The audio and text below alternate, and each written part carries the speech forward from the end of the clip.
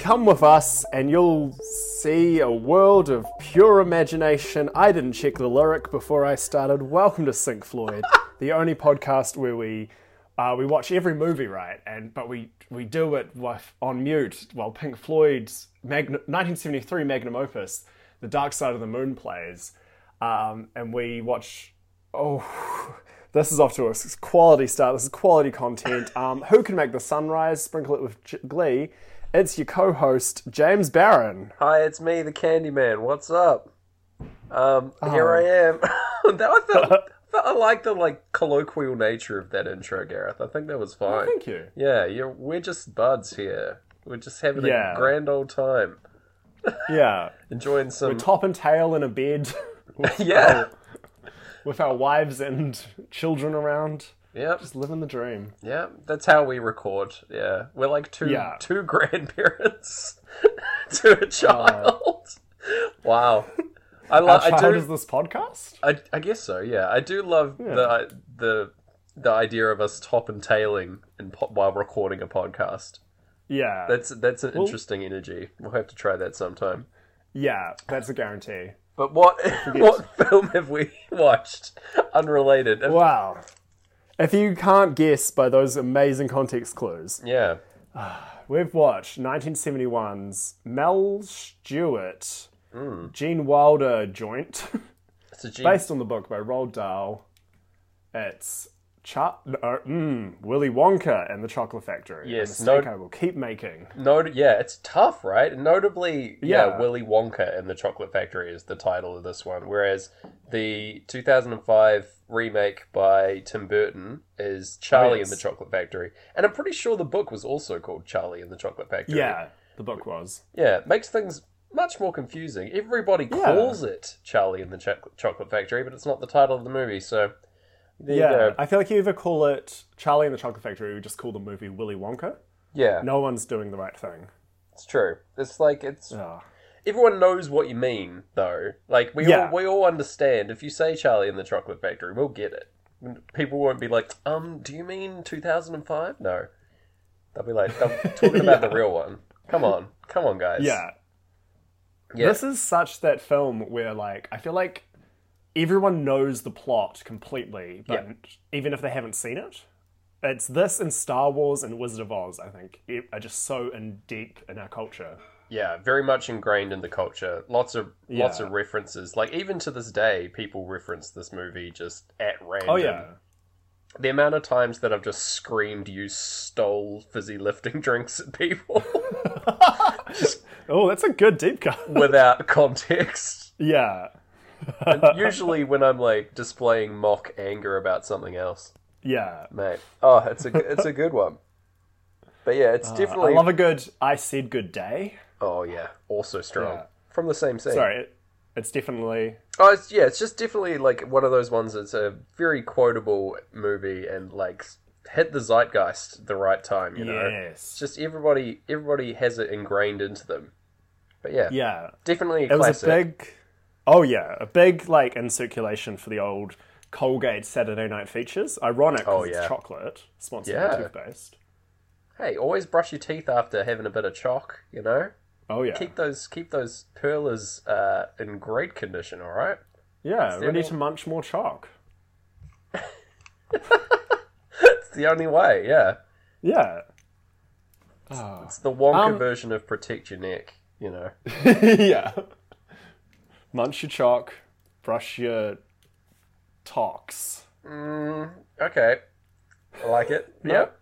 Okay. All right. You know, all those tox in your mouth? Yeah. What did you think of this film, Gareth? This classic film? When you watched it? That's a good point. So, yes, I probably hadn't seen it in years since its Colgate Saturday Night feature run. I was shocked that everything you know about this film only happens in the last half hour. It's true, yeah. So, it takes a long time to get to the actual factory. And most of what everyone remembers happens in the back half. Yeah. I remember having this on VHS and fast-forwarding through a lot of the stuff at the start because I was a little kid, being like, I want to get to the cool chocolate factory stuff. Yeah, you don't want Cheer Up Charlie being sung at you. Oh my god, nobody does. But like the rest of the start stuff, I really loved on this watch. I as an adult coming back to it, I think that's the better bit of the movie. Yeah? All the like preamble stuff is really, really good. Yeah, Had me chuckling away. All the like cuts to people around the world obsessed with the chocolate. Yes, some fantastic one-liners throughout. Yeah, loved it. But shall we talk about how it's synced up with a bloody album, Gareth? Yeah, I think I might have to preface a couple things before we get started. Lay it on me. I'll crack open this bar of chocolate, see if I've won a golden ticket. Okay. God, if you do, and it just derails my boring anecdote. I'm heir to the Whittaker's fortune somehow. The dream. Flying chocolate all over my keyboard, listeners. There you go. Actually, what factory would you most want to win a tour of? Oh, interesting. I don't know. Like, there's not. I went to a pie factory once, and that was pretty sick. Seeing how pies get made, it was very like clinical, obviously, because it's an actual factory. The disappointing thing about most factories is that they don't feature like massive rooms with like plants in the form of chocolate and things. Or pies. There's no insane pie showroom where all the plants are pies, which is what I had in my head at the time.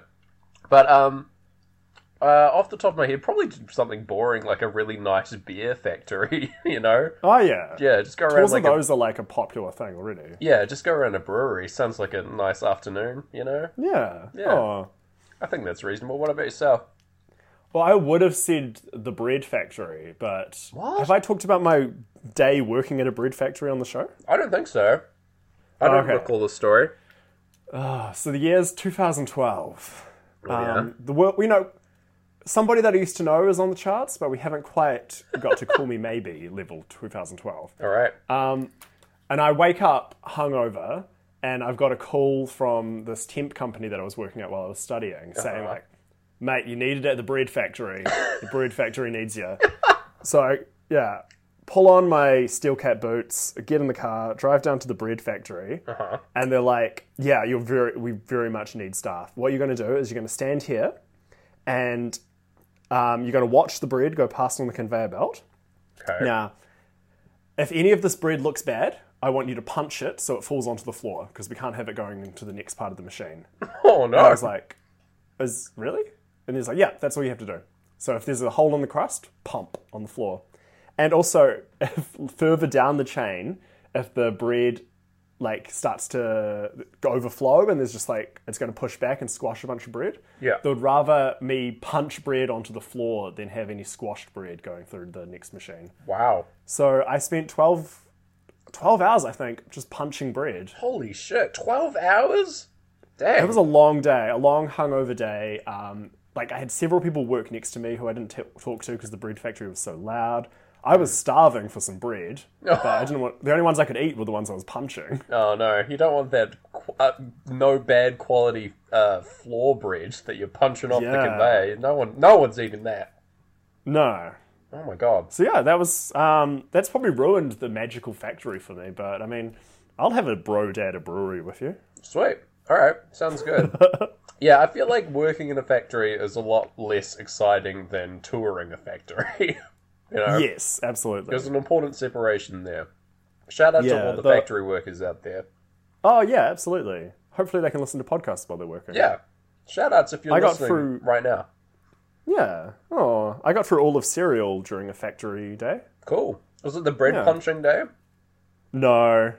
As you recall, I said 2012 when somebody that I used to know was climbing the charts, not 2014 when Problem was climbing the charts. Okay. Right, there you go. You caught me out.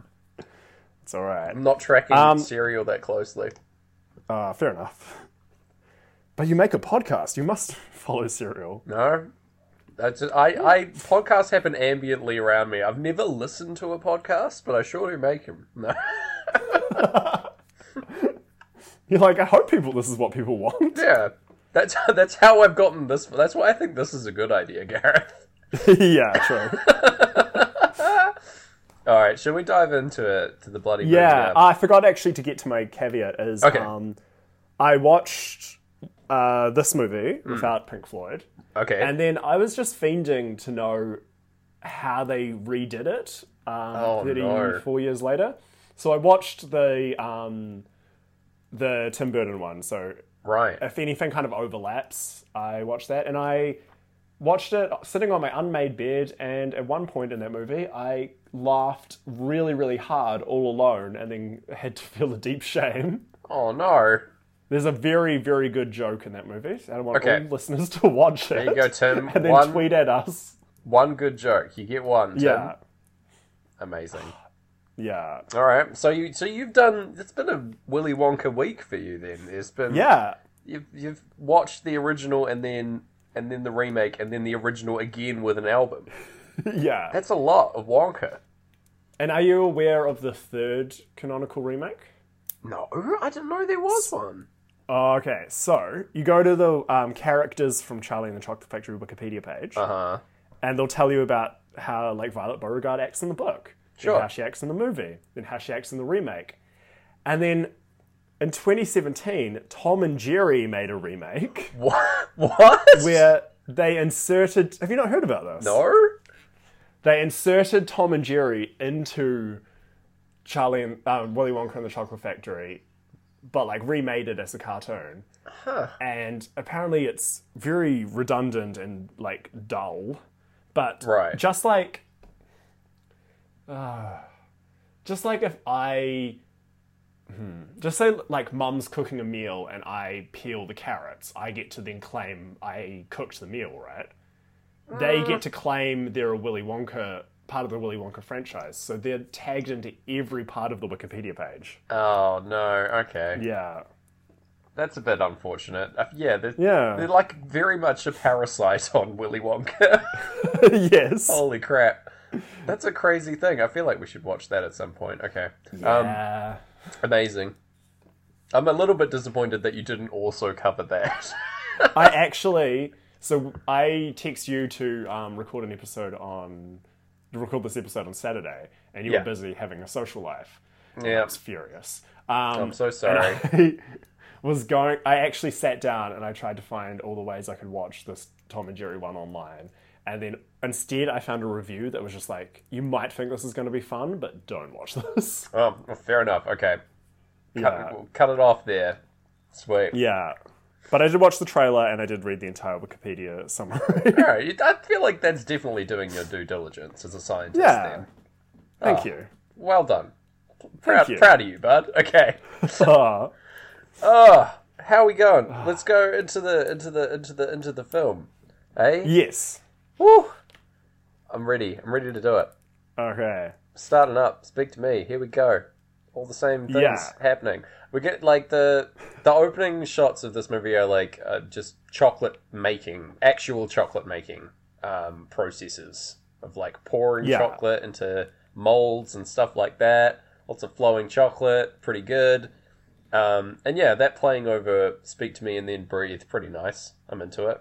Yeah. There's a lot of mechanical noises which kind of sink into it. Yeah, that works well. There's there's like one shot of what I can only describe as mellow puffs. Which no overseas listener is going to understand what that is. Look, Google mellow puff New Zealand and you'll understand. They're like dropping off a little conveyor belt, and that's perfectly in time with Breathe, like the beats. Yeah, it's in time with the time signature, and I was like, hell yeah. That's brilliant. There's mellow puff beats. Yeah, man, big puff beats. Do you do the thing when you're a kid and you like smashed a mallow puff onto your forehead and then like picked the chocolate off? Like you're some kind of like bro sith, like smashing a beer onto your forehead after you drank it. Yeah. Did you ever do that? It's the softest thing. I think so. They really wanted you to. I think all the ads had you doing it. It's such a weird move. That I guess it was on the ads, but I felt like it was just like a cultural thing because I almost definitely like saw someone do it and then did it myself. Yeah, for sure. Everyone wants to try it. Yeah. Oh, bizarre. Yeah. Smashing I was just chocolate. too macho as a kid, and I just like disintegrated the mallow puffs with my powerful forehead. So Holy what are you going to do? crap. just nothing left. You don't even have the biscuit. Yeah. Just obliteration. I feel just like you atoms flying away. Oh, mate, you had too much power as a small child. Yeah, it's pretty tough. Wow. You know? There you go. I can't wear face masks or I just inhale them. You know, my lungs are too strong. What am I going to do? You'd be a prime candidate for the Willy Wonka succession project if one of the candidates that he was looking for was going for like high strength stat. Yeah. You know, like it's like I just need a really strong child to help out at my factory. Look no further than Gareth Blackler, eh? Oh yeah. World's strongest. What you've just said though does raise an important question of: do you believe these children found the tickets by luck or they were seeked out? Definitely pure chance. It's like one of the craziest things about the story is that like all the tickets are found by children, and like the fifth ticket is faked, right? They get it's like an older guy discovers it somewhere. I can't remember now, but he fakes it. He forges a ticket in Paraguay. But that's like, right. It's just chance, you know. One of those coincidences. The fact that Slugworth has like teleported around the world, like chasing, like being exactly there when they find them. That's amazing. Yeah. Oh, maybe it's Slugworth like dropping them in. I like that theory actually. Yeah, that works. Okay. Oh, like Slugworth's the recruiter, and that's why he messed it up 4 out of 5 times. Yeah, there you go. Well, he just was going around like getting random children, I suppose. Oh, okay. Yeah. Yeah. From all over the world. Gosh, sorry. That's right. We first see people when we hear the first human vocals. Yep. And it cuts to these children running away on beat, which is very nice. Yeah, the vocal of Breathe starts up perfectly in time with that. Pretty nice. And then in my notes I've just written Wonka was born to be a candy man, which is a line that this candy vendor delivers. Who crushes it, by the way. His performance is fantastic. I love this guy. Oh, he's great, yeah. Yeah, dancing around this shop, singing his wee song. The Candyman. Probably, I think this is maybe the best song in the film. There's a lot of good songs. I'd forgotten about, is it I Want It All? Yeah, that's badass. The Veruca Salt song, also strong. That song rules. Yeah. The fun fact about this movie, all of the songs were written before the script was. So no way. Yeah, so they're all like fairly general, and that's kind of why some of them don't align with like the character that's singing them or something, because they've just wrote a bunch of songs and then they were like, okay, we'll put this here and this here and this here. You know, it's why like Grandpa Joe singing "I've Got a Golden Ticket" is so messed up. You know? Yeah. Because like it's not his. But yeah. It's sweet fact. Okay. Let's keep going. That's a great fact. That's why people listen to the show. Yeah. We've got On the Run playing over like the frenzy at the candy shop. Like at the fever pitch of this song, there's just like kids going nuts, taking all the candy and stuff. Getting out of control to some On the Run, which matches. Bloody intense. Yeah. I've written extra fast lollipops, which I can't quite remember why, but I think that's these lollipops quickly move out of shot, and that's to the beat. Yeah, they're being pulled, like, whipped out off sides of the camera, you know, by kids, like, tearing them off the shelves very, very fast. And that is in time. Oh, good. Very good. Science confirms. Science confirms, yes. I've just got the test results back. It says good science.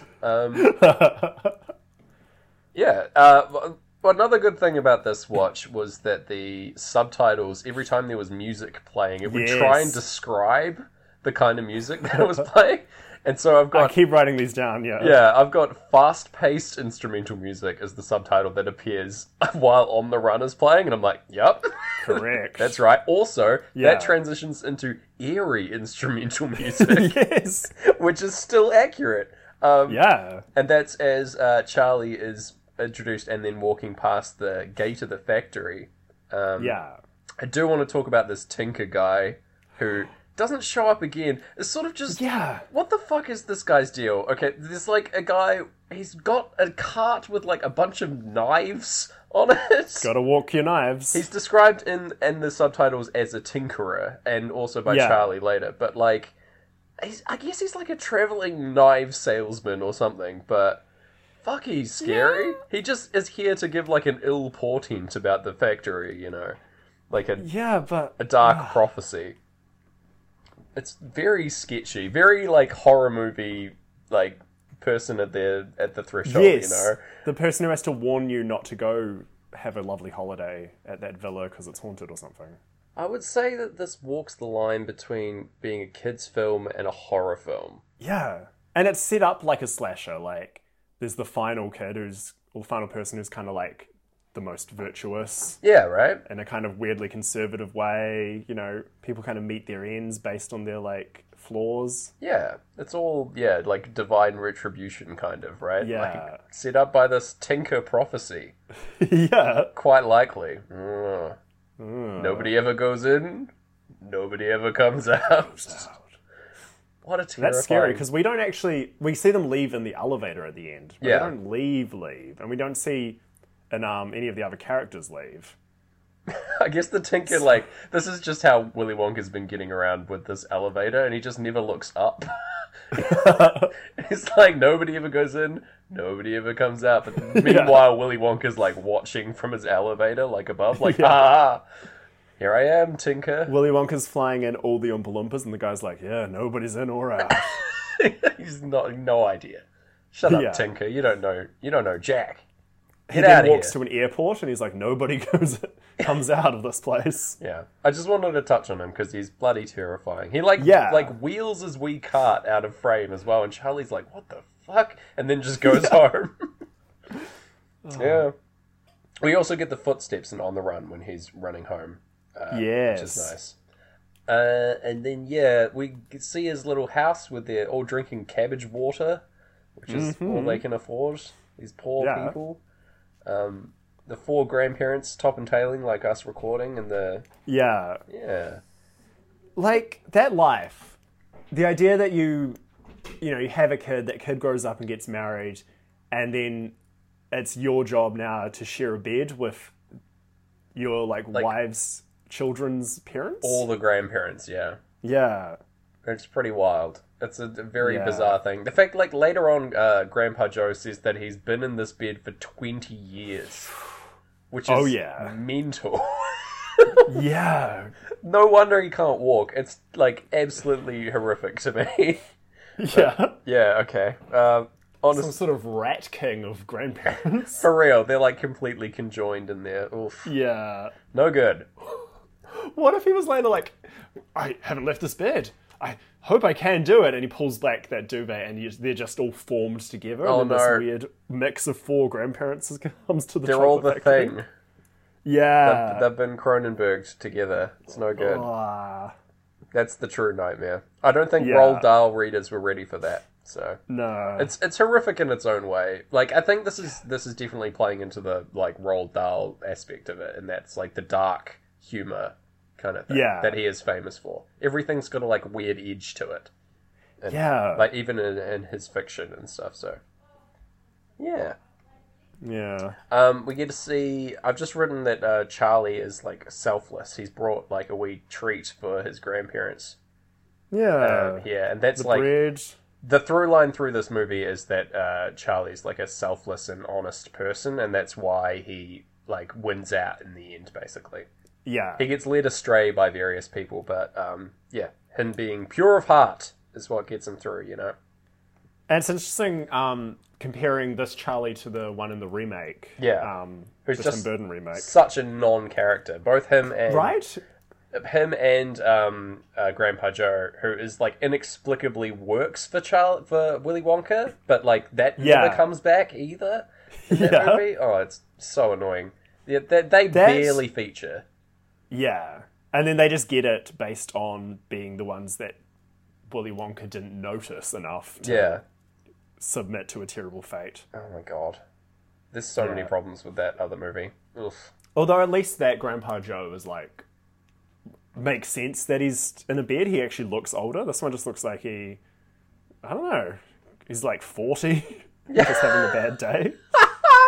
Yeah, it's quite potentially. I mean, they had to choose an actor that could actually like dance around to his wee song, I guess. Yeah, true. I feel like all the other grandparents are suitably old, so yeah, it's all right. He's trying to blend in with them, but he's actually he's found a sweet gig that if he just gets in the bed too, he gets to just hang out there for 20 years. He's just a friend. He's not even related. Yeah. Oh, so good. I love that theory. My next bit is about Turkentine, who's the teacher here. I loved this teacher. He is great. Like, him here, like, with his, like, insane teaching methods of doing science, because he only knows how. He's like, I'm the only one who knows how to do this, which is why I'm teaching you. It's like, this whole guy is so rolled down. Like, all the adults in those stories are always so sure of themselves and so way over the top. Like, kids are idiots and adults are the smart people, you know? Like, and that's... Yeah, this guy's quintessential Roald Dahl, which is fantastic. Like, him here, and then later on, when he's moved the Friday test to Monday to... It's the funniest shit. He's, moved Friday's test to Monday so that it'll be on the stuff that they haven't learned yet. And then he ends up like, but it's Tuesday, so that's all irrelevant. Yeah. It's incredible. Yeah, it's really Monty Python, and it's interesting because they wanted to cast Monty Python people in this, but they weren't well known enough. Oh wow, that's crazy. Yeah, man, there are some like fairly famous people in it, so like that's interesting. That like the they must have been fairly famous, the Pythons at that time, surely. But... Yeah, I think it was mainly for the Willy Wonka role, and they were like, "Nah, we need a bigger name." Oh yeah. I mean, Gene Wilder. They got Gene Wilder, so. There you go. Yeah. Man, imagine like John Cleese's Willy Wonka though. That would have been such a different thing. Man. Okay, anyway, we're gonna move on. So the competition gets announced and the Turkentine dismisses class, undismisses class, and then redismisses class as he learns more information about this But he acts so quickly. Yeah. So good. Well, like we see why it's like a world phenomenon, right? Like there's news indents. Everyone in the world is after these tickets to the chocolate factory, which is world famous. And then very quickly we like get to Augustus Gloop is the first person to find it. You know, one thing I want to talk about with this is the reporter has like antlers behind his head in a really cute frame. Yeah, so nice. Yeah. I love little bits like that. Also, like, Mr. Gloop here, is mid-interview. They're all eating, right? That's the Gloop thing, is that they're hungry all the time. Mr. Gloop, instead of answering the microphone, just bites the tip of it off, which I never noticed before. And that's it's so funny. So great. To the point where I was talking to a friend of the show about this movie, and I'm just omitting names in case it's embarrassing. Okay. She started describing this scene from memory and couldn't finish the sentence from laughing at the idea of him eating the microphone. It is great. I never noticed it before now. No, neither. Mainly because I think I was fast forwarding through this as a little kid. Yeah. But yeah. Oh my god, I love it. Then we get Charlie's birthday starting up of a great gig here. Very sad. It's like a poor family birthday. They've given him a really nice red scarf. Yeah. Which is cool. Like, and then also like a bit of chocolate that he wants to share with everyone. Again, showing off his like selflessness. Yeah. It looks good, that chocolate. Then we've got the Veruca Salt introduction. I liked, maybe I'd had it like a mix of the remake and the original, and I just kind of remembered the dad more as like a posh, like, my daughter. But I like that he's just stressed out trying to please this daughter. Yeah, she is very much running the show. Again, like, this is against type of the Roald Dahl thing, but like, yeah, she's in full control of this family. Yeah. And this dad's like scrambling to do everything for her, which is hilarious. Like, converted his entire factory to look for the golden tickets. Yeah. I love that he describes that as shelling the chocolate bars, which is like the term he would use for shelling peanuts, which is just a neat little detail, I think. Yeah.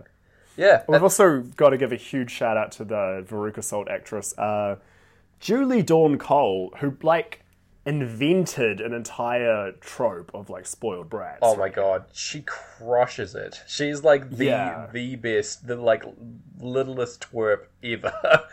It's amazing. She fantastic performance throughout. Yeah, she loosely based it on people she knew, like from her school and stuff. Wow, incredible. But like now, any kids movie has a Veruca Salt in it. Like she's nailed it. Yeah. I hope she's getting royalties from every single movie ever made. Wow, the richest. She like starts. She like becomes an actual Veruca Salt by just getting so rich. So good. Well, apparently she calls her daughter when her daughter. This was an amazing interview on her IMDb page.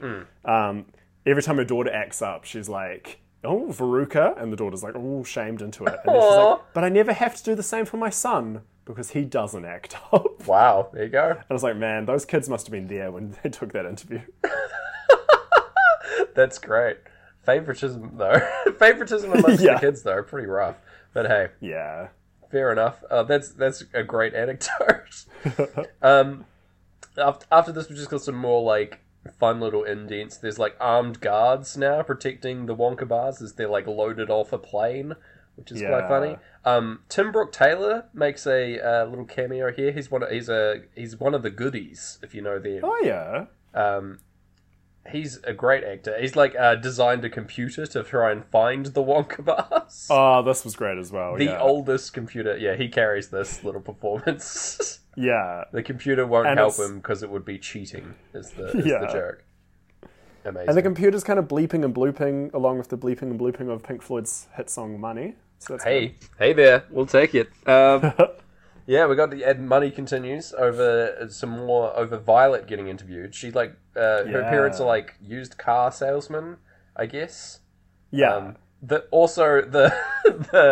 subtitles have got suspenseful instrumental music here, which I guess Money could be described as suspenseful. Maybe not.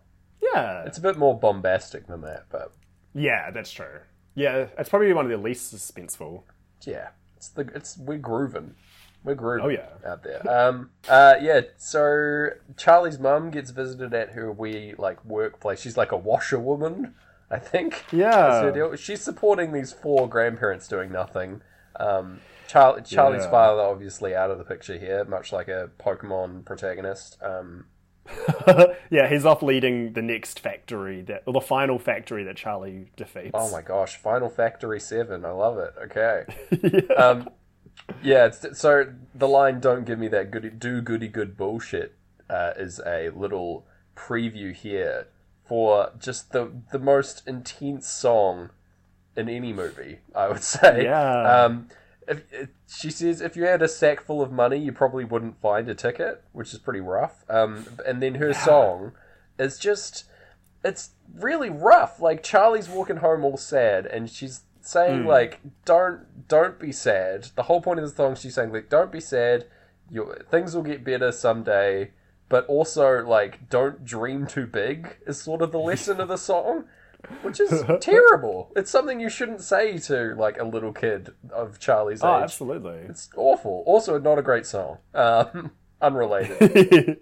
Not a big fan. Yeah. The line that the subtitles have, when this is starting up, it says melancholic instrumental music, which I would argue is good for all of this album. Yeah. Yeah. This is the rare case where, you know how the album usually makes the movie sadder? This is the one case where the movie's like, don't worry, we've got this, we're sad enough. Yeah, we're keeping you happy. Everything's fine now. Thankfully, Money wraps up like just in time as the end of this song happens as well. So we're like, it got us through the hard bit. Cheers for that, Floyd. Cheers for that, boys. Money can get you through hard times. That's the lesson. Oh my god. That's like such a subversion of what Charlie's mum's song's about. Amazing. Yeah. And what the Pink Floyd song's about. Yeah, wow. Next we found the worst lesson, I think, through that. That's great. Okay, Mike TV now. I've not really got anything about him except that he finds his ticket and that his dad says that he can't have a gun until he's 12 years old. Yeah. Which is just a really funny bit. There's a lot of like little tiny little dialogue jokes here, which I really enjoy.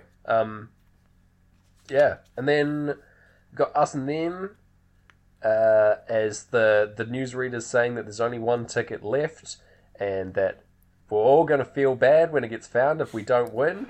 And he's like, but don't worry about it. There's many more important things than winning. But offhand, he can't remember what they are. Yeah. Which is just more great lines. There was a scene cut from the film where someone goes and meets like a holy man and talks about it with him, and the holy man just says, "Oh, life is meaningless if you don't get the ticket." And they had to cut that because that was too brutal. Too far, man. Yeah, the next one's coming up are pretty good as well. Like, Charlie and Grandpa Joe open a wee bar and don't find one, and then have a wee hug. They're like, "Oh, never mind." He like used his tobacco money or whatever. But yet there's a lady that's auctioning... there's an auction of the last case of Wonka bars left in the entire United Kingdom that goes for £5,000. And, like, the last line of that is that he asks Your Majesty if they want to buy it, which is just a sweet wee bit. And then my favourite one of these is the woman whose husband has been kidnapped. And in order to trade... for her husband's life, she's got to give up her supply of Wonka bars.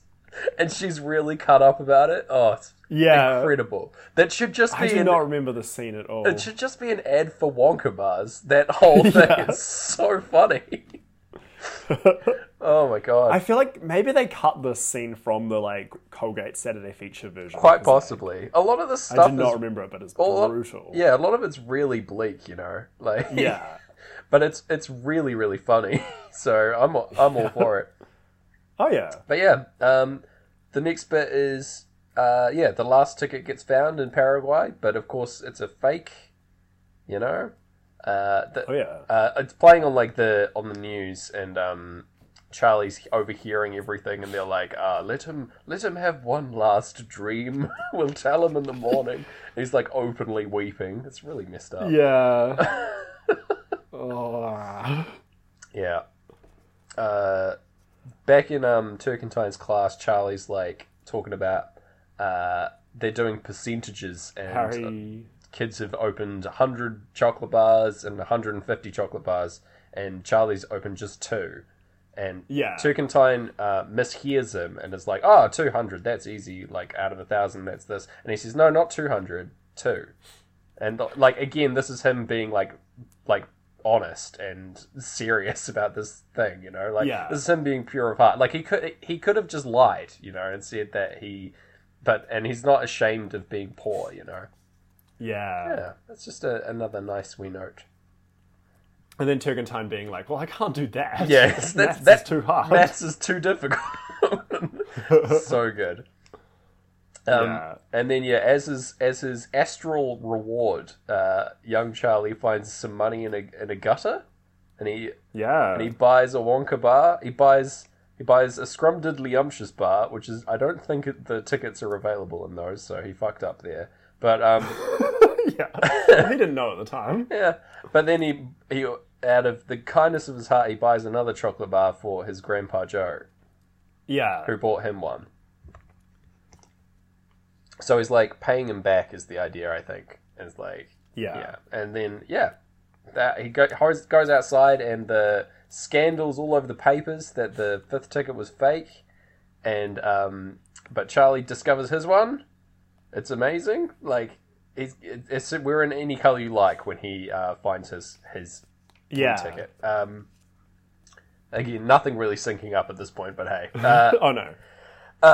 Then, like, some woman sees that he's got his ticket. Fucking terrifying. She gets, like, swamped by people. I imagine that this is what would actually happen if you, like, discovered one of these tickets out in the middle of, I don't know, middle of the street. But he gets, like, crushed. It's horrible. Only gets saved by his, like, employer, his, like, newspaper round guy.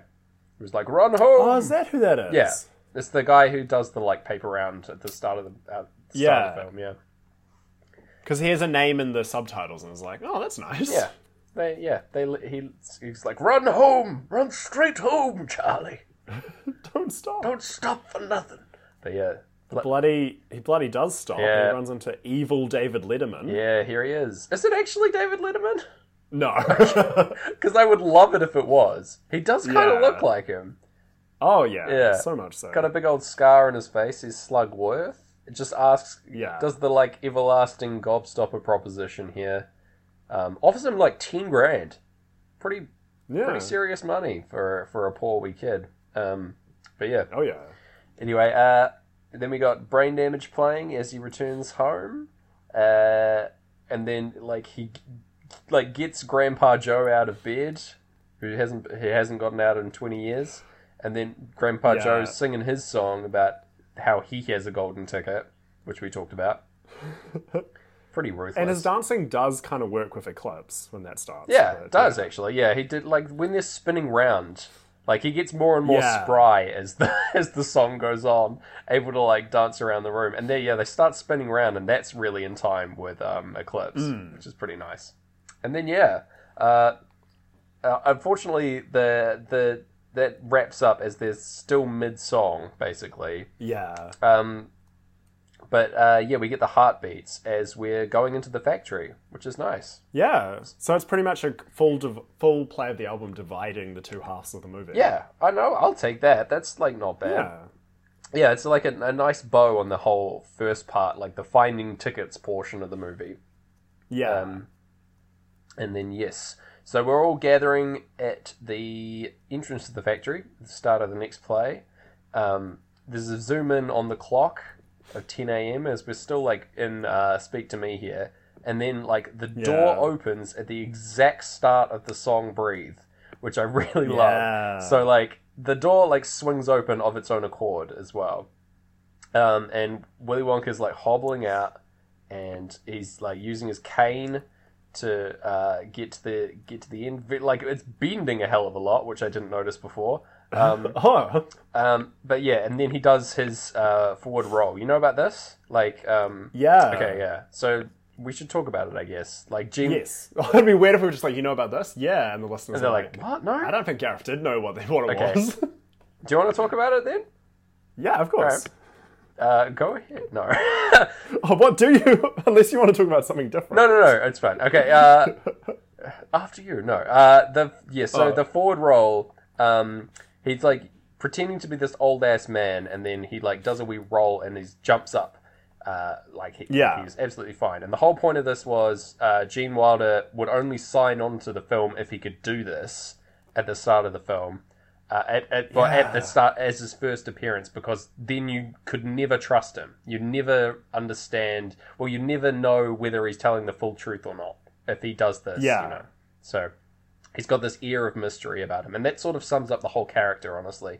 And that, like, absolutely, you can't get a read on whether he is serious in his delivery a lot of his lines, or if he's, like, being tongue in cheek. Is the whole idea, right? Yeah. It's an amazing suggestion. It's just bonkers that he brought that up as his one caveat to doing the film. Yeah, it's great. It's a really good piece of, like, physical acting as well. Like, oh yeah, it took him 2 weeks to learn the fall. Oh man, the flip. It adds so much drama. It's really, really good. Yeah. But yeah, here he is. The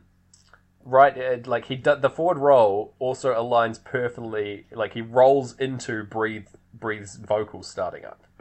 Yeah. Which I'm all for that. So this whole, like, opening bit has synced really well with Breathe, which I'm into. Yeah. And then, he's, like, meeting everyone on the run as they're, like, heading in. More little, like, fun little dialogue bits there, but yeah. Inside the factory, Gareth, they've got these, like, creepy hands, very labyrinth-esque. Yeah, I forgot about those. Yeah, they're, like, grabbing the coats and stuff. He says there's little surprises around every corner, but nothing dangerous. Which is a lie. Yes, but all right. Absolutely. Then the huge ass contract on the wall here with the text getting smaller and smaller and smaller and smaller as it goes down. Yeah, just a really good visual gag. Oh yeah, some good, like, adults, this is what it's like, kind of satire. No, like, people are refusing to sign the contract, but they won't get in if they don't sign it. And it's, I guess, how he gets away with all the insane shit that happens in this factory. But hey, it's all in this massive contract that is on the wall. And there's a very sad line of like, go ahead, sign it, Charlie. We've got nothing to lose. Yeah, really rough. Yeah. We're in the most dire straits already. There's nothing in this contract that could possibly make things worse. Oh, brutal. Oh no, it says Willy Wonka gets all our cabbage soup. No! Oh, The cabbage soup clause. Damn it, Wonka. You're taking everything from me. Yeah. Just when I thought you couldn't take everything, you did. Ruthless. You're a crook. You're a crook! A swindler! Dang. Yeah. Should cast you as Grandpa Joe. Oh, mate.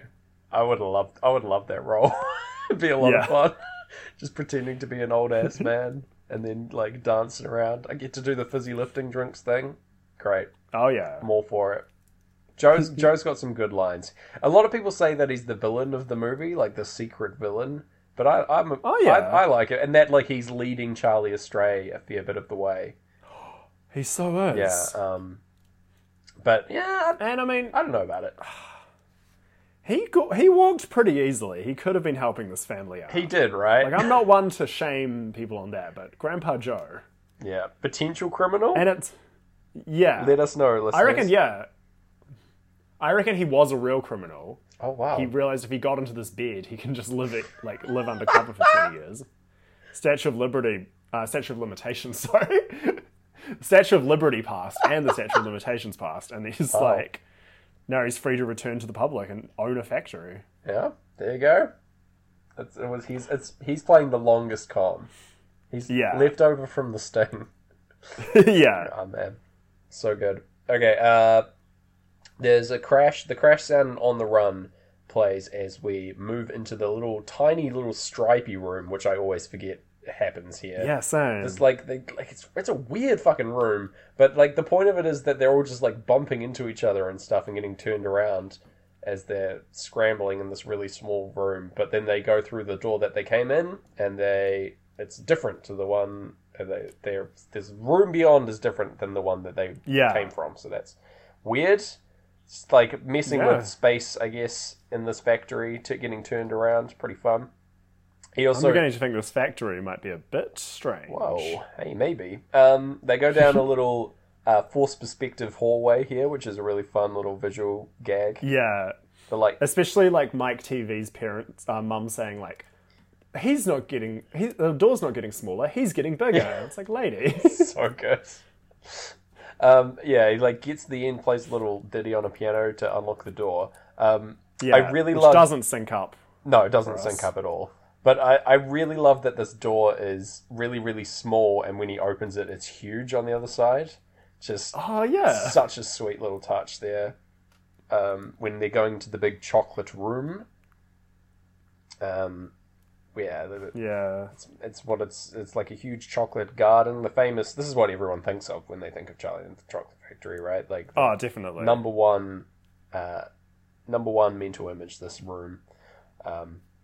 He says this is the room where dreams become reality and reality becomes dreams, which is wild. And then, he's singing Pure Imagination as, we're hearing Time. Time's vocal coming in, blaring in like, take it away, like over the top of Pure Imagination starting up. Amazing. It's almost like we could hear it if Pink Floyd weren't just like hooning away over top. Yeah. It's so, like, when this happens, it is, I don't think it's been more incongruous here, because, like, Pure Imagination is such a classic song that I feel like everyone knows, like, some of the words to, and you can sort of feel the music to it, and then just having Time over top is so, it's never felt more out of place, I thought. Yeah. But yeah, I guess this comes with the territory of doing musicals, so we're gonna soldier on. Yeah. A lot of fun little visual gags here, like little what do you call them? Gummy bears in the trees and gobstoppers and stuff all over the place, and the chocolate river pouring away. I love that this river's actually chocolate and water, but it just does not look like it. It looks gross. I don't think they could get the consistency right. This is one thing that the Tim Burton movie does do right, is that this room is pretty cool in there. It's very Tim Burton-y, obviously, but they do get the consistency of the chocolate river right. Yeah. It looks like actual chocolate. That was probably the whole reason they made the film, was just like, guys, we figured out how to get a good chocolate river, and it's like, all right, let's make a film around it. Tim was just furious, like that they had done it wrong in the previous scene, and like he had like extensive talks with James Cameron trying to get his like green water that he invented, and it's all green screened. It's all James water or whatever we called it, and that so gross. And this is also the Oompa Loompas' first appearance. How do you feel about Oompa Loompas, Gareth? Thoughts? I've got a couple big questions about the Oompa Loompas. Mainly, you could live in happiness too, like the Oompa Loompa doopity doo. Yeah. Do they live in much happiness? I guess so. The Wonka says that he saved them from their like native environment where there's monsters and stuff that devour them all the time, vicious canids and things like that. Yeah. But I don't know. It's very much indentured servitude, right? They're just here at the factory working away. I think in the book they're being paid in cocoa beans. Yeah. Which they love. I mean, if they love them, I guess that's okay, but it's very much... We need to call OSHA on this whole thing, I think. It's pretty fucked. There's a lot of issues here. But yeah. Yeah, and also they're supposed to be fun-loving and like love pranks and teasing and stuff, but their song is just so mournful and judgmental. Oh my god, I don't think they're enjoying singing it. I don't think you see any of them smile. They're very somber all the time. And their songs are very dark and upsetting. Yeah.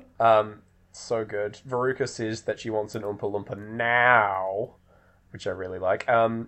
She's like but the Oompa Loompas, their songs are very good, I think. I think they're like the recurring Oompa Loompa song here is great in this. Everyone knows the tune to that as well.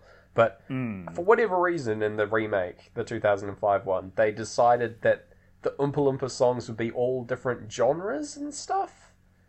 Yeah. And all written and sung by Danny Elfman. Yeah. And there's a great gag in it though when someone points out that like, there's no way these Oompa Loompas are just coming up with this song. Did they write it beforehand? Did they know this was going to happen? Yeah, the issue I have with it in that movie is that you can't follow the lyrics. It's mixed really badly, and that like the music's really, really loud, and you just can't track what the Oompa Loompas are saying, because they also sing in like all different like pitches of voice. Yeah, it's like sometimes they're pitched up and sometimes they're pitched down, but none of them are ever like standard human speech. I found that really hard to follow what they were saying, which is kind of a shame. But also in this, in the Oompa Loompa songs in this movie, a lot of the time the lyrics are like flashing up on screen in like really weird curvy fonts and stuff.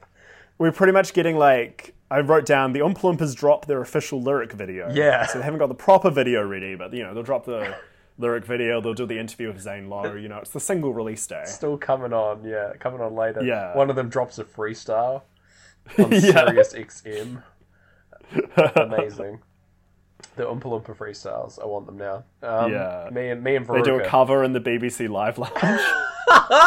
Oh my god, what song would you want most to be covered by an Oompa Loompa, Gary? Oh, that's such a good question. Is it? Old Town Road. Oh, that's a great answer. Yeah. I love that. I want to hear Gangsta's Paradise in Oompa Loompa song version. Oh, great stuff. Great content here on the pod. Oh my god, that would be so good. Anyway, the impetus of this is that Augustus Gloop, he falls in the chocolate river because he's picking out too much, and then he gets sucked up into a wee pipe.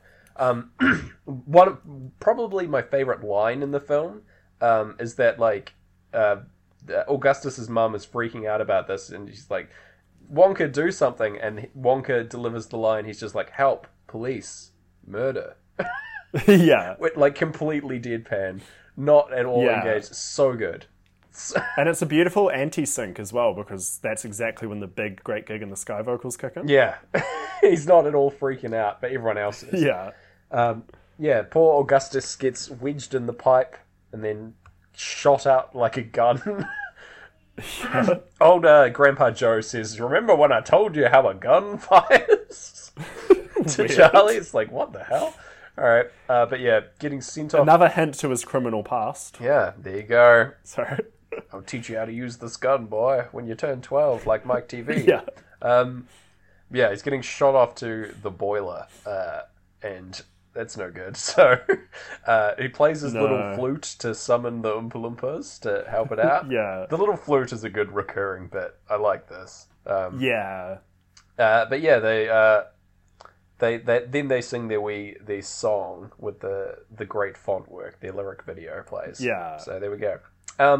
And then yeah, at the end of Great Gig, we've got that ties up nicely at the end of that sequence, and we've got like the nice wee boat coming out. The boat, the famous boat ride, the boat of nightmares. Yeah. Another. Now this is probably why you chose this film, right? It was because of this boat. Yes, exactly. This is the most Pink Floydy bit. I wanted to see what would happen here. Unfortunately, this aligns with money, which I feel like is the least. Yes. It's like the least scary part of the album. Yeah. You know? I was so angry. I wrote in full caps, trippy boat sequence set to Pink Floyd's least trippy song. I know. And then I drew an angry face. It sucks, yeah. It made me upset. This boat ride is the craziest part of any kids movie I think I've ever seen. Oh, yeah. It shows, like, animals getting beheaded and, like, centipedes crawling over people's faces and shit. It's just stuff that shouldn't be in a kids movie.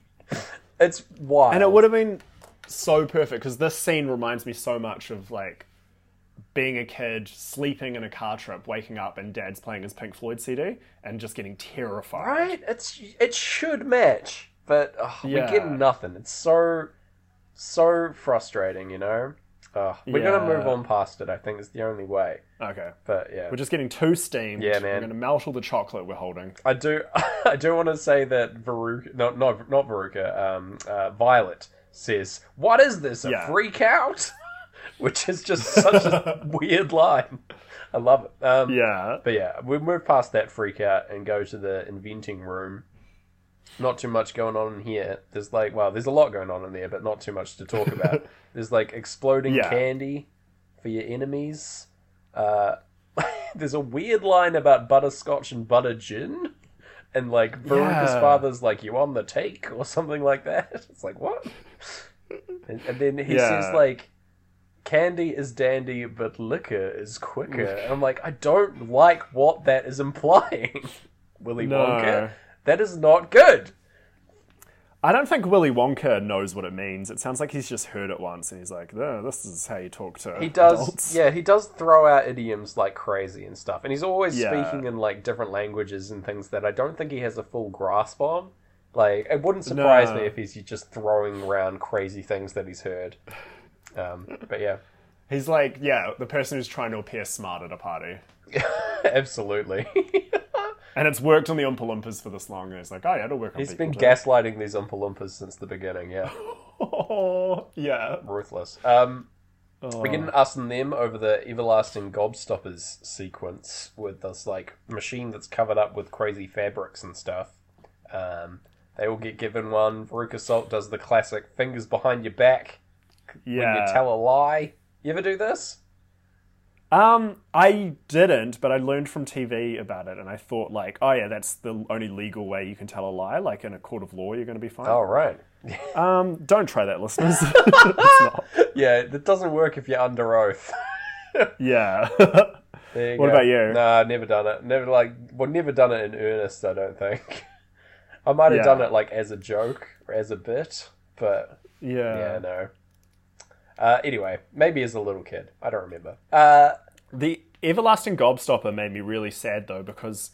Do you remember Nestle? Yes. Owned a Wonka company? Yeah. So, Nestle in New Zealand put out some... I don't know. I think New Zealand, Australia, they did this. Possibly UK as well. Yeah. They were putting out Wonka-branded chocolates and candies and things.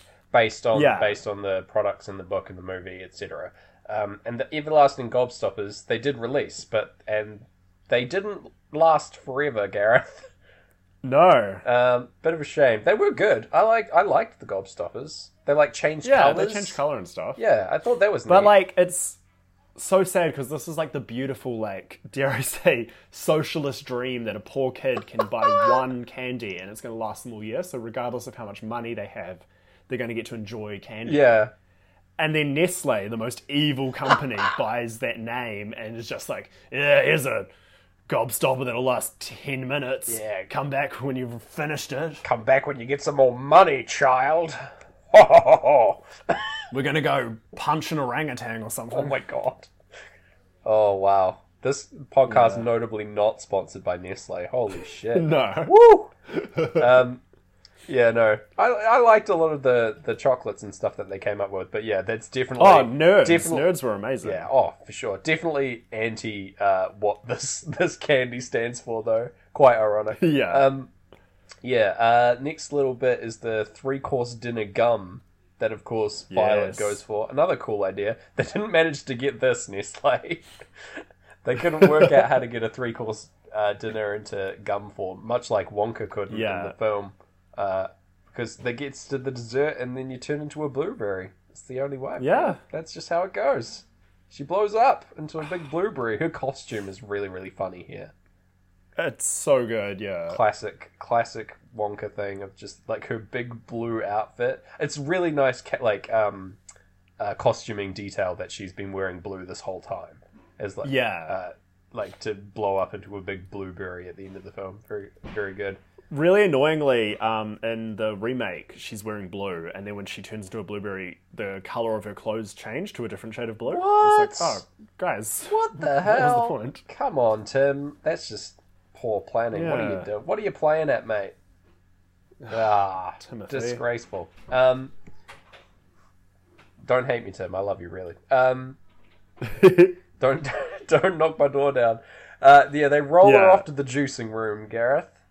This young lady, they're going to squeeze the juice out of her. Oh my god. And then they go to the next, to the wallpaper. Yeah, little minor thing just before this. There is a dialogue about having good manners will go far. On that, that aligns perfectly with the good manners not costing nothing ad-lib bit at the end of that track. Yeah, really nice. But yeah, good on you. Just a cheeky wee sync there at the end. We're still keeping track, and getting back after the boat thing, it's okay. The lickable wallpaper. The snozberries taste like snozberries, as they do. You know. Yeah. He also says the line here when Veruca talks back about these snozberries. His response is, "We are the music makers, and we are the dreamers of the dreams." Which is, it could be Pink Floyd, lyrics. Absolutely. It's also what I'm going to say next time someone has me checkmated at an argument. It's really good. It's a really good response, because it means absolutely nothing. Yeah. But it's great stuff. And then, we get the fizzy lifting drinks sequence, where Grandpa Joe leads Charlie astray. They're going to drink the fizzy lifting drinks. Very terrifying. I remember being very scared of this as a little kid when they're flying way too... possibly more scared of this than the boat thing, which is wild. Just getting cut up by a fan is quite realistic fear. Yeah. I guess you're more likely to, ceiling fans are part of your day as a child. It could be real. Trippy boats, not so much. Yeah. Fan death. Look out for it. Yeah. So flying around to any colour you like before this, though. Quite serene. But going that works really well. Going a bit too high, and then gonna die to the fan. He says, "If you don't, you gotta burp, Charlie." Is one of the lines that people say as well. But he's like, if you don't, it'll cut you to ribbons, which I don't remember from the film. But that's a wild thing to tell a child. Oh yeah. If you don't, it'll. And the scary guitars of any colour you like kick in as soon as they kind of realise we're not having a good time. We're going to hit this fan and become ribbons. Yeah, we'll be torn to pieces. Uh-oh. Yeah. They manage to get out of it, though, by doing their burp, and they figure it out, the puzzle. Yeah. Yeah, and then it's on to the geese that lay the golden eggs. Oh, yeah. I don't tell them it's not Easter. Oh, yeah, I love that little bit. Yeah. Because it's like October when they're here. October 1st. Yeah, October... Yeah. And yeah, like, he's tricking them into, like, working harder. Which is pretty ruthless to these poor geese. Animal cruelty, potentially. I do like that the thing that tells them whether the eggs are good or bad is called an egg-dicator, which is a sweet little pun. And Grandpa Joe improvises the educated educator. Yeah, amazing. Which, to be honest, is just repeating the pun, but That's good enough. Good on I like it. Wonka's writing that down furiously. Yeah. Next tour. It's like, more puns? Oh my god. I think he spends the remaining scenes like doing as many puns as he can to try and one-up Grandpa Joe. Like, that's really why he lets Grandpa Joe to come to the factory. He's like, I'm going to destroy him. Pun game's on fleek. He's really a worthy successor in this family line. Oh my gosh. But yeah, Veruca wants a golden goose. The golden gooses and geeses is what she says. Yeah. And then she sings a solid gold jam. Yeah, don't care how, I want it now. Yeah. A great track. Really, really funny. Yeah. Again, written before any of the script was written. They just had the book. So that's pretty sweet. It probably, because it does feel like we haven't had a musical moment in ages, and it kind of... Yeah, it's a nice holdover. It feels a bit like jarring, but I love it. Yeah, it's the only one of the kids that gets their own song, which I quite like as well. It is a solid gold jam though. In the bloody Tom and Jerry version, Slugworth sings this as a duet with her. What the hell? Yeah. Okay. It's wild that he's in the factory, but all right. Because he notably can't get in as a rule. It's why the whole plot... It dismantles the whole plot, really, that he's there. Yeah, Tom and Jerry better explain that. Oh, come on, Tom. They can't, because they don't do a lot of speaking, from what I remember. No. Anyway, she goes down the chute, because she's a bad egg, Gareth. Yeah. And I like that it lingers on this shot for ages. Presumably we're hearing, like, her going... down the chute or something like that. But yeah, it sticks on the shot for a really long time. Yeah. He says that he thinks that the furnace is lit only every other day, so she has a sporting chance of surviving. Ruthless. So scary. Yeah. Like, it's so smart that a lot of the scarier implications of all this stuff is being delivered, like, in dialogue where kids aren't going to really put it together. Like, little kids aren't going to get how much danger she's in. Yeah. She's like, she's just gone down the chute. Okay. Oh, yeah. So, yeah. This is, because like we've said, there's been some amazing, like, every TV show's done a parody of Willy Wonka. Like, everyone knows the story. Yeah. This is when it hit me. If they called me up and they're like, look, we've figured out even better chocolate water. We need to make another remake. Yeah. What if there's a point in the film when Charlie and Grandpa Joe realize that's not Willy Wonka. This is just some, like, Hans Gruber-esque guy who's just, like, bluffing his way, and the Oompa Loompa are his, like, henchmen. He's trying to get the secret formula. He's kidnapped the real Willy Wonka, who's doing some sort of die-hard thing to kind of escape. Wow. And it's like, it's a full, like, die-hardy tower heist kind of business inside the magical Willy Wonka world. I'd be into that. That sounds really good. Oh my god. Yeah, right? The Nakatomi you don't market that, Plaza. You just suddenly drop that twist. Wow, yeah. I like it. Yeah. Man, yeah, like... Hit us up, Hollywood. Hit us up. You're listening to episode 20, right? Yeah. Well, we're giving away so many good ideas. Oh, and, like, just having fun with them. Let's just get this one made. Yeah. They're making films in New Zealand. Yeah. Good shout-outs to our film commission. We'll get onto it, all right? Yeah. Just give us the rights to Willy Wonka, okay?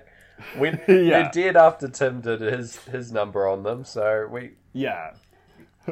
He did that so we can have these rights changed. Oh, there you go. He knew. He knew. He's like, the water's still not ready. I'm happy with it, but I'm not happy with it, if you know what I mean. Anyway, the Oompa Loompas deliver their wee song here over Eclipse, and they're grooving away. They're loving it. Bopping up and down. I just enjoy seeing the Oompa Loompas. There's a more great font work as well. Like, oh yeah, very Into the Void, Kanye West, All of the Lights music video. Yeah, totally. Just kind of like happening. Flashing up on screen, very intense fonts. I'm into it. Yeah, there we go. Playthrough 3 begins. The Wonka-mobile, which is powered by ginger ale and all kinds of stuff that tickles your nose, Gareth. Yes, it's like spewing foam all over them, but thankfully they go through the Wonka wash at the end, which cleans them all up. And very cleanly divides as they go through from dirty to clean. It divides playthrough 2 and playthrough 3. Yes, it does. The heartbeats are aligned either side of that sequence, which is pretty nice. The Wonka-mobile itself is a really dumb thing. They get they go like about 30 feet, I want to say. On this. Very slowly, very messily. Yeah, but it's fine. It's just a weird little sequence that they built. We have this crazy brass tram thing. We better use it. Anyway, and then the Wonka Vision Room, Gareth, is next. Yes. I love this. Everyone has to wear these like white jumpsuits. Visually very interesting, this whole thing. Oh yeah. Very like Stanley Kubrick. Yeah, absolutely. There's a giant like monochromatic, like mono white film camera that's being operated by the Oompa Loompas. Like even more forced perspective because they're really little and the camera's really huge, which is great. It's pretty great. They do the whole Wonka, the TV, the Wonka Vision thing with the. This is really weird to explain, but he's like has a massive bar of chocolate which he sends through the airways, and you can pluck it out of your TV as if you're watching the ad. Yeah. But it gets way smaller when you do that. I don't know how this works. Like I think I was Roald Dahl didn't quite understand TV, but it's still nice. It's some magic stuff. I do like that you see all the data in the air floating above their heads. Yeah, that looks really cool. Pretty cute, pretty cartoony. But then bloody Mike TV thinks, he doesn't take it as this beautiful free chocolate world. No. Every ad you get a bar of chocolate. He's like, nah, transport a person. Transport me, man. A small cowboy. Yeah, to be fair to Mike TV, to be the first person transported via Wonka Vision, like that's one for the Guinness World Record books, surely. Yeah, true. Like first person. No one's taking that away from him. Yeah, first person to be shrunk by TV. Pretty wild. He becomes famous in his own right, I think, from this, like world's smallest child. Yeah. Right? But yeah, anyway. He gets wheeled off to the taffy stretching machine. Wonka delivers a really fun little line to one of the Oompa Loompas. The Oompa Loompa has concerns about this and whispers something to him, and he's like, "No, I won't hold you responsible." Just to the Oompa Loompa. It's amazing. It just implies so much by saying so little there. Really great. And we got on the Run over the final Oompa Loompa song here, where they're jumping up and down in their suits. This one is the most acrobatic of their performances, I think. Each of their performances get more better as they go. I would say so. Which is similar to in the remake. Yeah, at the TV studio is the best one, you reckon? Then, well, maybe not the best, but the most the Oompa Loompas have put in the most effort. All right, we'll take it. But again, raising the question of how did they know this was all going to happen? But I don't know. I do just think I love this one the most because of their costumes. They've all got the TV studio costumes on. And, again, I don't tend to think about the Oompa Loompas in their usual garb. I always think of them in this, TV studio setup. Just because Oh, that's awesome. Yeah, just because I think it's cooler looking. Yeah. They've got their, little These goggles. are, if you were playing Super Smash Bros. Roald Dahl edition, you'd be switching their outfit to this. Yeah, this is their alt costume for sure. Yeah. Pretty sweet. Pretty slick looking. Another brilliant idea, Hollywood. Yeah. But alright. Give us the Roald Dahl Smash Brothers crossover that the fans crave. Yeah. Oh my gosh. Oh, we the fans are craving. The BFG is so OP in that game. Holy crap. Hey, my brother would always choose the BFG. He knows what's and good. I thought playing as Matilda I'd get way more psychic powers, but they kind of, Nah. kind of nerfed her a little. Nah, no good. Let's keep going. We've not that much left now. We're heading into Wonka's office. Yeah. Like, everything's cut in half in his office for some reason. Never explained. Just like... That was entirely that they just didn't want to have a boring office set after such a magical place, so they quickly chopped stuff in half. That's awesome. I didn't know that fact. Yeah. That rules. Because a lot of these visual gags are really, really good. They're like half a clock with half of a pendulum swinging along. I kind of wish that was on screen for time, but we'll allow it. What can we do? Yeah, my favorite thing that he has here is the half a like bust of a face, like a porcelain bust, and that's what he hangs his hat on, which I think is really, really good. Just a cool visual. I'd love that for my real room. Yeah, it's very vaporwave. It's sweet. Yeah. Yeah. But yeah. Then he's pissed off because they stole fizzy lifting drinks, Gareth. And that line aligns with the bloody clocks. All the clocks go off. Where as soon as he says, "You stole fizzy lifting drinks," oh my god, so intense. Yeah. I'm glad that we got an alignment there. Ooh. Yeah, one of our better clocks in a while. Yeah, I'll take it. When he's yelling out about, he does the "I said good day" thing, which is another iconic line. Grandpa Joe says that he's just gonna get one over on Wonka here, and that he would give the gobstopper to Slugworth to get like the money out of it. Again, villainous. Yeah, but Charlie hands it back to him again, pure of heart, and he passed the test. Yeah. Gareth. He says the line "So shines a good deed in a weary world," which is fantastic dialogue. And then another could just be a Pink Floyd lyric. Oh, so nice, very poetic. And yeah. Mr. Wilkinson comes out. He was Slugworth all along. It was all a ruse to try and find someone worthy of taking over the factory, Gareth. And it's great. They fly away in the Wonkavator, jumping up into the ceiling. Again, Grandpa Joe is being terrified of being cut to ribbons. Once again, he says that line again, which I love. But yeah, then they're flying over the little town with all the little red roofs. It's lovely.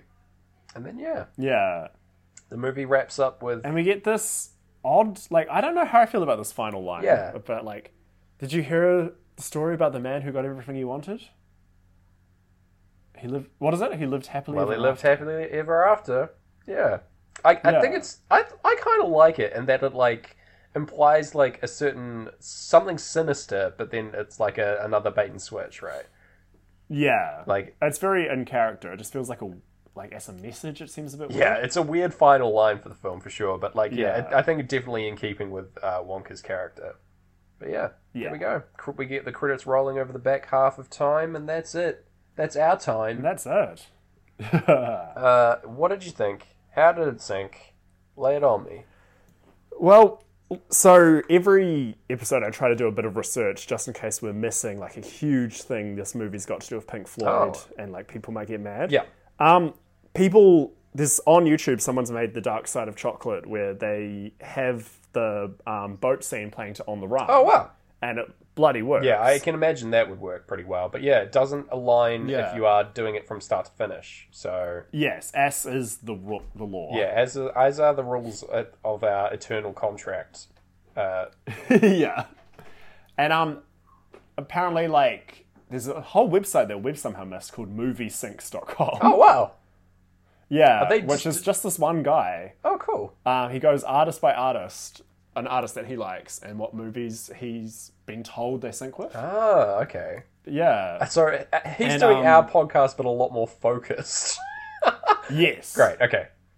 And like, I mean, based off just a couple clicks, the guy's adorable. He like talks about the Red Hot Chili Peppers and says that the latest album syncs with Big Hero 6.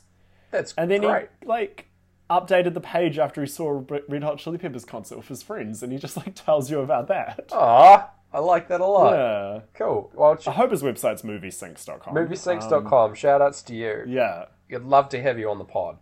Oh my god. Yes. That's great. And his big takeaway is that Rush's album 2212 is supposed to be the thing that syncs with this movie. Okay. I love Rush, so I'm into that. Okay. Yeah. That's great. Okay. Yeah. I might do that in my own time to check and report back. If you want to. Yeah. Yeah, Don't hold me to it. There's no eternal contract binding me to do that, but maybe. No. Rush haven't greeted us in the night and made us sign a contract in blood. Have we not mentioned our blood contract with Pink Floyd on the show yet? I don't think so, and I think 20 episodes in is the time to do it, so yeah, that happened. Yeah, just if you're wondering. They arose. We were just like minding our own business. They appeared at night. Yeah, instruments and all, out of the ground. Yeah. And made us... Speaking of instruments, that's the sound of them drumming in the background, if that's coming through. Ah, sweet. Yeah. Anyway, yeah, they made us sign a blood oath with both our blood and their blood, weirdly. But yeah, that was weird. And there was a lot of blood already on the page that I don't know whose that was. Yeah, it's a very bloody ordeal, but we got through it, and that's why we're doing the pod. So... Yeah. Yeah. Anyway, let's give this film a rating. I'm feeling.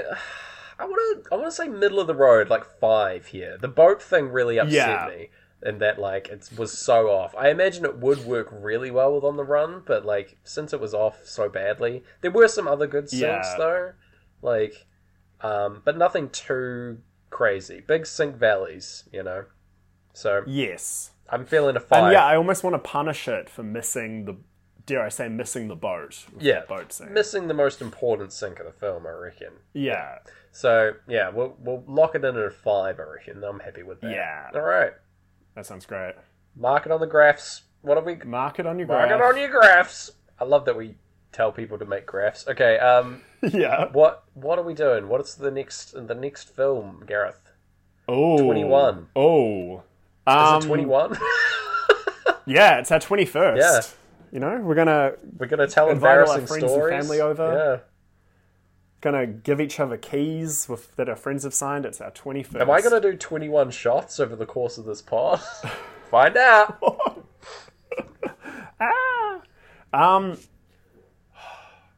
So we're I actually haven't decided the film yet. So okay. I'm writing this poetry on the fly. Oh wow. You're haikuing it. Yeah. Sweet. We're hunting for these syncs, These syncs can sometimes be very small, very tiny things, but they're very important to us. Okay. Yeah. If we don't find these syncs, it's like we won't be able to inherit some sort of old house, I'd almost say. Yeah, okay. Like the house of joy. I feel like the house of... I feel like this stuff would be appering in very small font at the bottom of our Blood Oath contract.